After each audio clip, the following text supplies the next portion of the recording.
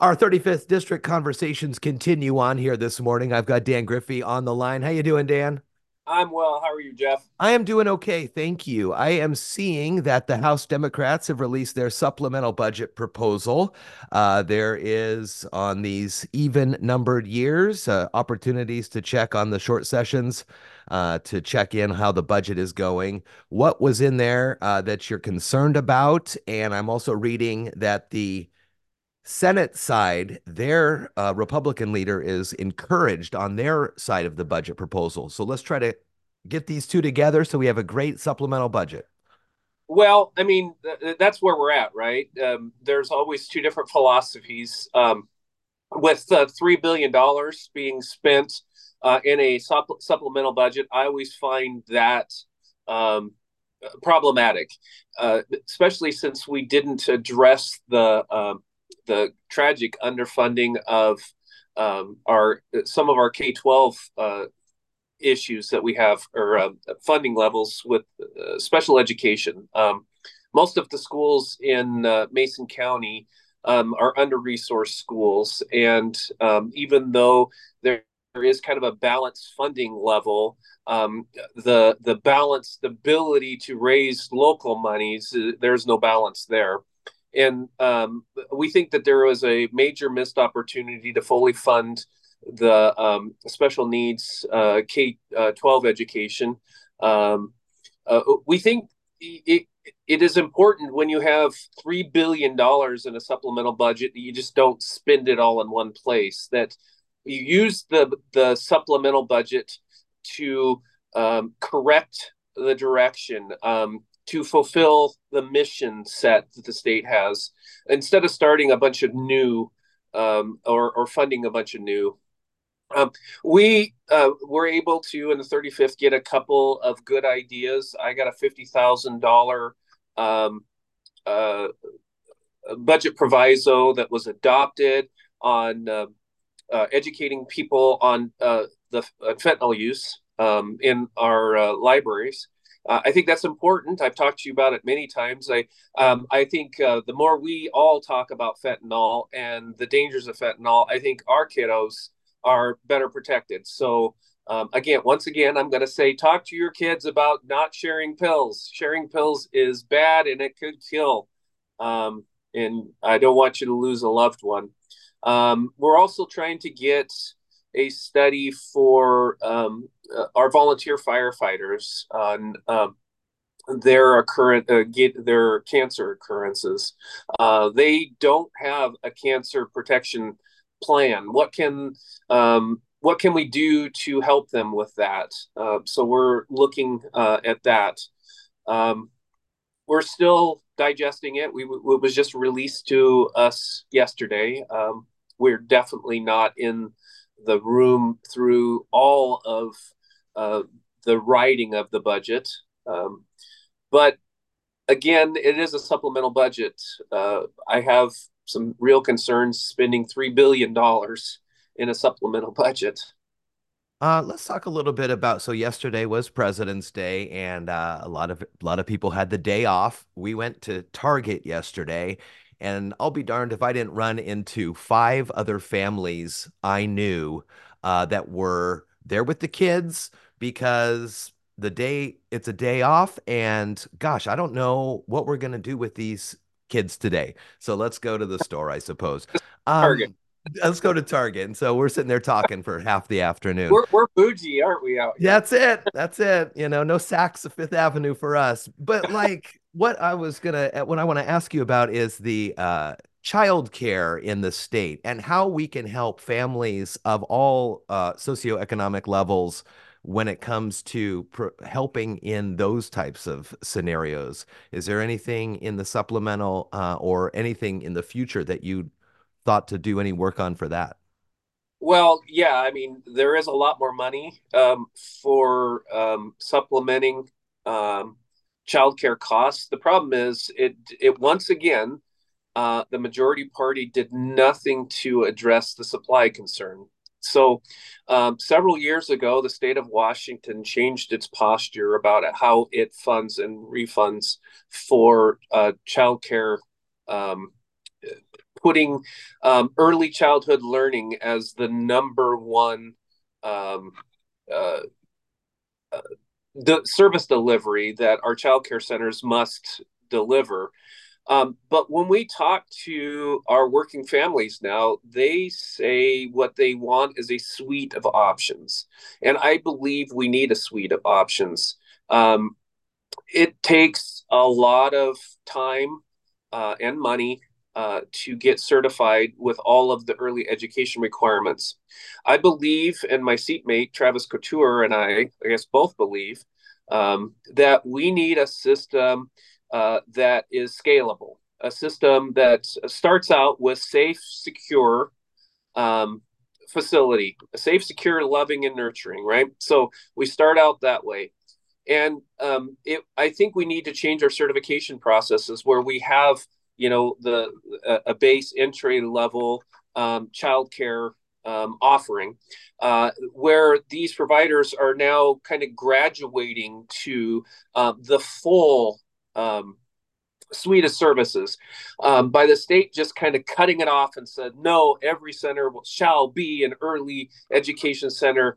We've been too prescriptive, and that prescription has led to a severe shortage. And so we're finding in the 35th, we have huge childcare deserts where there is literally no providers. Or if there's providers, they're underground providers. And I try to tell the regulators here and the people in the majority party that once the system's going to figure itself out, people are going to find ways around it. Either they're going to leave the workforce, which we're seeing happen at an alarming rate, or they're going to find workarounds.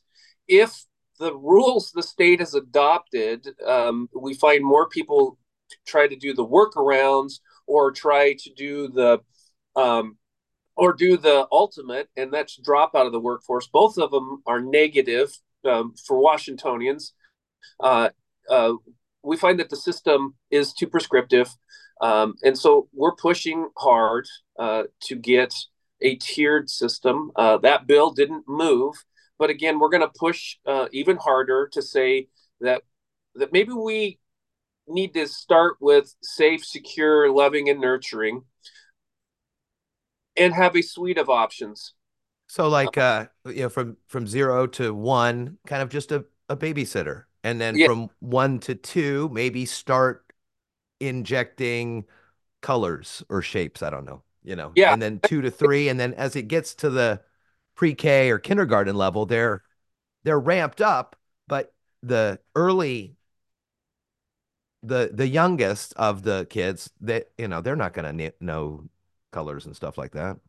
Well, I mean, there's a lot of neat things we can do for early childhood education, but it's also growing the service provider's capability. So again, it was a rip the band-aid off approach that the state had and said that we've got to get all these kids educated earlier, which I agree. Early education is very important to adolescent development. However, what happened is most of the small service providers didn't have the ability to keep up with the requirements, and they just folded up shop. They don't provide services any longer, and we know that the underground child care system, that's what the agencies like to call it, that is it is getting to be a larger amount of the providers that are out there. So the citizens are finding a way, the parents are finding a way around it. And so it is time that all legislators ask themselves the question, have we overregulated this industry to the point where it can't function? And I say, yes, we have. And we have got to change the narrative here. And just as you explained, I think it can be that simple. The naysayers will say, well, every child deserves. Yeah, every child deserves. They also need a parent that has the ability to work and go bring in income so they can provide for their family. They also deserve to be safe and secure. And I think what parents are doing now is engaging in more risky behavior because they're doing everything they possibly can to provide for their families. Mm-hmm. monumental problem in Washington State, and we have got to take it very seriously. You mentioned safety and security, so let's move into the final question here. What's going on, and how are some things moving through the legislature in regards to public safety, law enforcement officers changing in some of the laws that had been reworked over the last couple years? Well, I mean, exciting news. The majority has agreed to hear the initiative from the people on police pursuit. Okay. That we're going to do a joint hearing on that. I'm hoping that that gets us to a um, a solution to this way quicker. We could pass this if we pass that bill this year.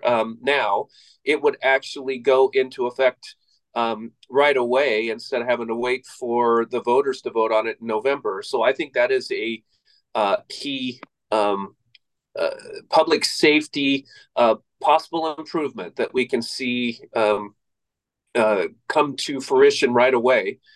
There are, you know,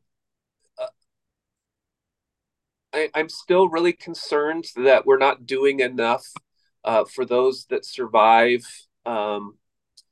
domestic violence and crime in general. However, we have a really good shot at passing a crime victims bill of rights, which I am really, really excited about. The premise behind that is if it goes into law, which I think we have a good shot at making it in. It's a Senate bill that we're hearing just now in public safety.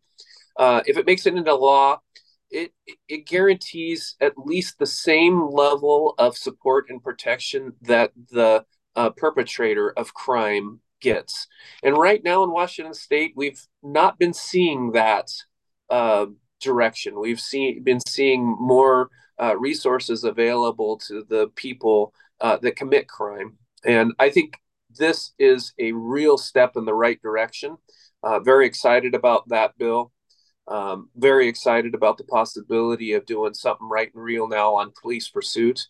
I think that we have got to, on the public safety side, we have got to end the emboldened behavior that I think many have been engaging in because Washington State has changed its policies and laws, I think, way too quickly. And I think uh, with a lack of, good foresight judgment. Emboldened and right is right. I saw a photo the other day of someone tried to steal the ballot box at the Belfair Library. I don't know if you saw that photo. They put a rope around it or something and tried to just pull it right out of the ground. I mean, it's in the that's right there on Highway 3 in the middle of everybody. Wanton destruction is something you get when people, I believe, start believing that there won't be somebody to stop them, and we want to make sure that that belief is short-lived. On that joint hearing of the initiative, is there more opportunity for public input, or because it was signed by the people of Washington, that is the public input? So, anytime we have a committee hearing, there will be another opportunity for public input. Sure. Okay. Well, we'll keep our eyes on that one for sure. Well, Dan Griffey, 35th District Representative, doing the good work in the 35th for the residents there. It's always nice talking with you. And we're starting to get down. It's not many weeks left here in this thing. So we'll see how it all shakes out in the end, huh, Dan? Yep, it's almost over. It's nice talking to you, Jeff, and I look forward to talking to you next week. I will see you soon. Have a good one. You too. Bye bye Bye. now.